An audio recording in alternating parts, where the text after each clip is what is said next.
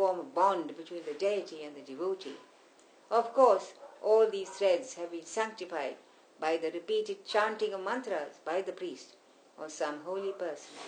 Copper rings and bangles were also worn in order to ward off negativity. Copper actually has the ability to remove the tensions of the body, and you find that when the body is healthy, the ring or bangle shines like gold, and when it is unhealthy, it turns black.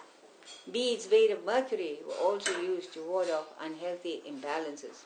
We also had a scientific knowledge of gemology, of the effect of certain gems on the wearers. All planets have certain gems connected with them, and when our health is bad, we are advised to wear the appropriate gem pertaining to that planet. Recently, much has been said about how Japan is the only country not to be affected by the coronavirus.